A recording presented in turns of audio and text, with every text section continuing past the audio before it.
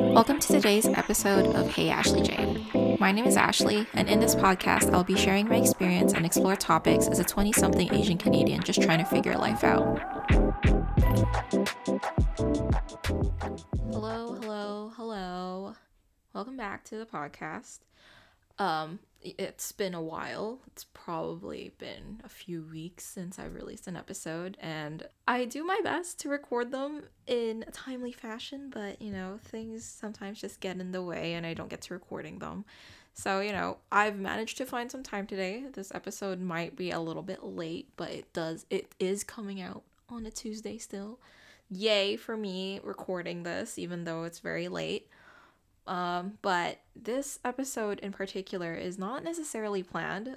The idea popped into my head, and it's about something that happened to me recently, and it feels right to talk about it now when it happens. So yeah, here I am.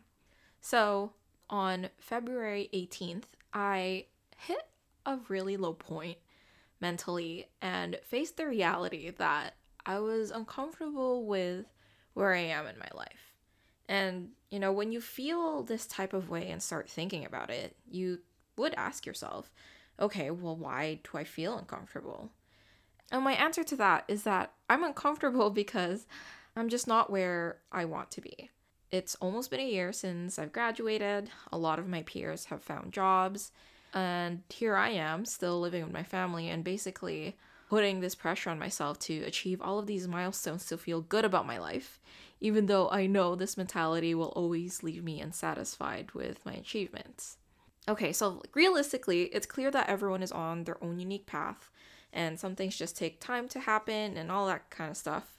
So I shouldn't be hard on myself for things that I just can't control, and I get that. But I can't say that I can't blame myself at all for my current situation, because the fact of the matter is I lack discipline and I'm relying way too much on motivation to do anything. The problem with me relying on motivation too much is the fact that I barely have a lot of it to begin with. I'm lucky that I can be consistent with something because I have the motivation and drive, but honestly, in the current state of the world, finding motivation, drive, and inspiration is so hard. So really, I should just be relying on discipline so that even if I don't really want to, I do it. But I just don't have that. It's already hard for me to stay consistent with my workouts at home, and I only do it when I feel like it, and because of that, I don't really reap the benefits of being consistent. So discipline will clearly take me places, but I refuse to. I'm currently exploring why I don't think I'm worth the effort to put in that consistency. Also, if I'm not consistent with myself, why do I expect that from others? With that thought process, I feel like I'm just going in a downward spiral. So this episode just feels like I'm calling myself out on my own bullshit because I've been messing around and I know that things need to change. So will I hold myself responsible now that I've outed myself through the podcast? Honestly, I don't think so. But I will be embarrassed every time I listen to this episode in the future and realize that I've done nothing about my situation. The fact of the matter is I have all the tools and the knowledge that I need to improve myself. For example, when it comes to my job search, I know what I have to do to my resume. I know who to reach out to and what to say to them, but I don't want to, or I'm scared to. Honestly, asking other people for help is something I just have a hard time doing because I was raised for most of my life to not be reliant on others. Leaning onto other people for help was burdensome, and it was a sign of weakness and incompetence. So, those are the thoughts that I had on February 18th. I was down on myself, knew I had to put in more effort if I wanted progress, and just knew that I have a long road of work ahead of me. And on February 22nd, a few days later, I actually did a job interview. I don't talk about job interviews to anyone at all. I don't notify people that I'm getting one or I'm applying to it. I just do everything in silence. And at this point, I just feel like sharing feels like I'll jinx things. And, obviously when you share, people will wish you luck. They'll tell you that they hope that you get it, which would be very exciting if you did. But, the reality of applying for jobs is that you'll receive so many more no's than you do a yes. And telling all of these people that you didn't get the job is just so uncomfortable. and it brings your spirits down. So no one knew. My brother thought that I was just in the office doing another work meeting, and I just did the interview. It went well. I felt like I connected with the interviewers, asked really good questions about the company and the role, and I had a little tinge of doubt in terms of how I could have articulated my answers better. But overall, it just felt good. It felt like a good fit. And even though I felt good during the interview, I didn't hope for anything because honestly, when it comes to these things, you just never know. But 4 days later, on February 26th, I was emailed an offer of employment. So, yay! It's crazy to think that a week ago from that point, I was feeling very low and just doubtful of my ability to be successful. I was actually in a different city when I received the offer, and the first person to know was my best friend. And, once I knew, I told her, and we were hugging in the middle of a Uniqlo while she was in line. And it looked weird to others, but it was fine. It felt surreal, because I didn't think it would happen so soon, considering that I felt like I had to do more work to get a job. But here it is, opportunity presented itself in front of me.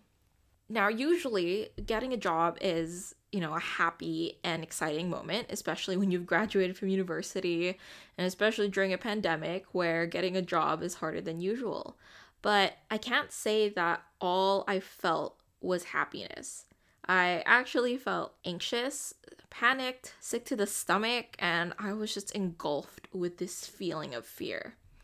When I told my brother of this news, I just cried in front of him. It wasn't tears of happiness. I was scared and panicked. I was just so overwhelmed with what was happening. So, I've gone through a lot of trauma in my life. A lot of memories of my early childhood and just my life in general were just traumatic events that happened to me and my family.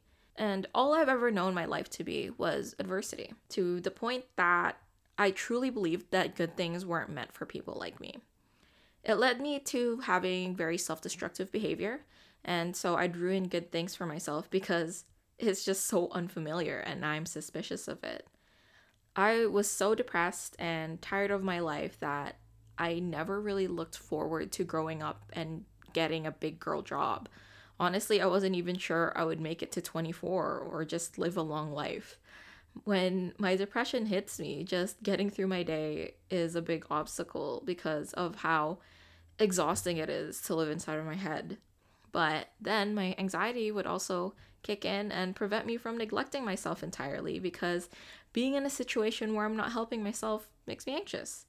At the end of the day, battling through depression and anxiety, I'm just a shell of a person and I'm just empty inside. And so another part of why I was so overwhelmed was because of the fact that I eventually have to remove my training wheels and be on my own soon. The idea of being financially independent is so scary to me. Making sure that you have a safety net for savings, budgeting enough to pay off your rent and other monthly expenses are now responsibilities that I have to take seriously. And living most of my life where I was constantly panicked about finances because my parents were really bad at hiding that from me, I'm just so scared of being put in a situation where I'm not financially stable.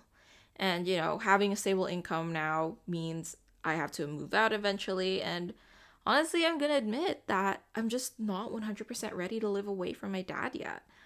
My dad has always been my constant in my life, and I feel like he's the only person that I need. And I know that I have to get used to it because eventually he will be gone and I have to learn how to do life without him. But I just felt like my life has changed so much in these past few years that I just need things to slow down for a minute. So yeah, new job. I'm excited, of course, but as you can tell, I also have to jump through a few hoops to get to that point of being excited and happy. It's just not that easy yet to jump right into accepting the happiness and relief that I feel because of the things that I've gone through. I expressed a lot of my ugly feelings to my best friend because I thought that something was wrong with me, and I just told her I should just be happy and grateful without worrying about shit hitting the fan, right? But then she reminded me that I've just over identified with not being okay for most of my life, to the point where being okay feels so wrong inside of my head. And as much as we spread the message that it's okay to not be okay, to create space for others to feel their negative emotions, it's also important to say that it's okay to be okay for those similar to me who feel like being okay is not a good state to be in. And so, if you're like me and you feel like you never get a break in your goddamn life, and somehow you do, I really hope that you eventually learn to accept it, because after all the bullshit that you've gone through, you absolutely deserve all the good things in your life. So, yeah, just a quick podcast episode expressing what I'm currently feeling and what's going on in my life. And I'm just happy to share that with you guys. Um, Thank you for listening, and I'll catch you in the next episode. Bye!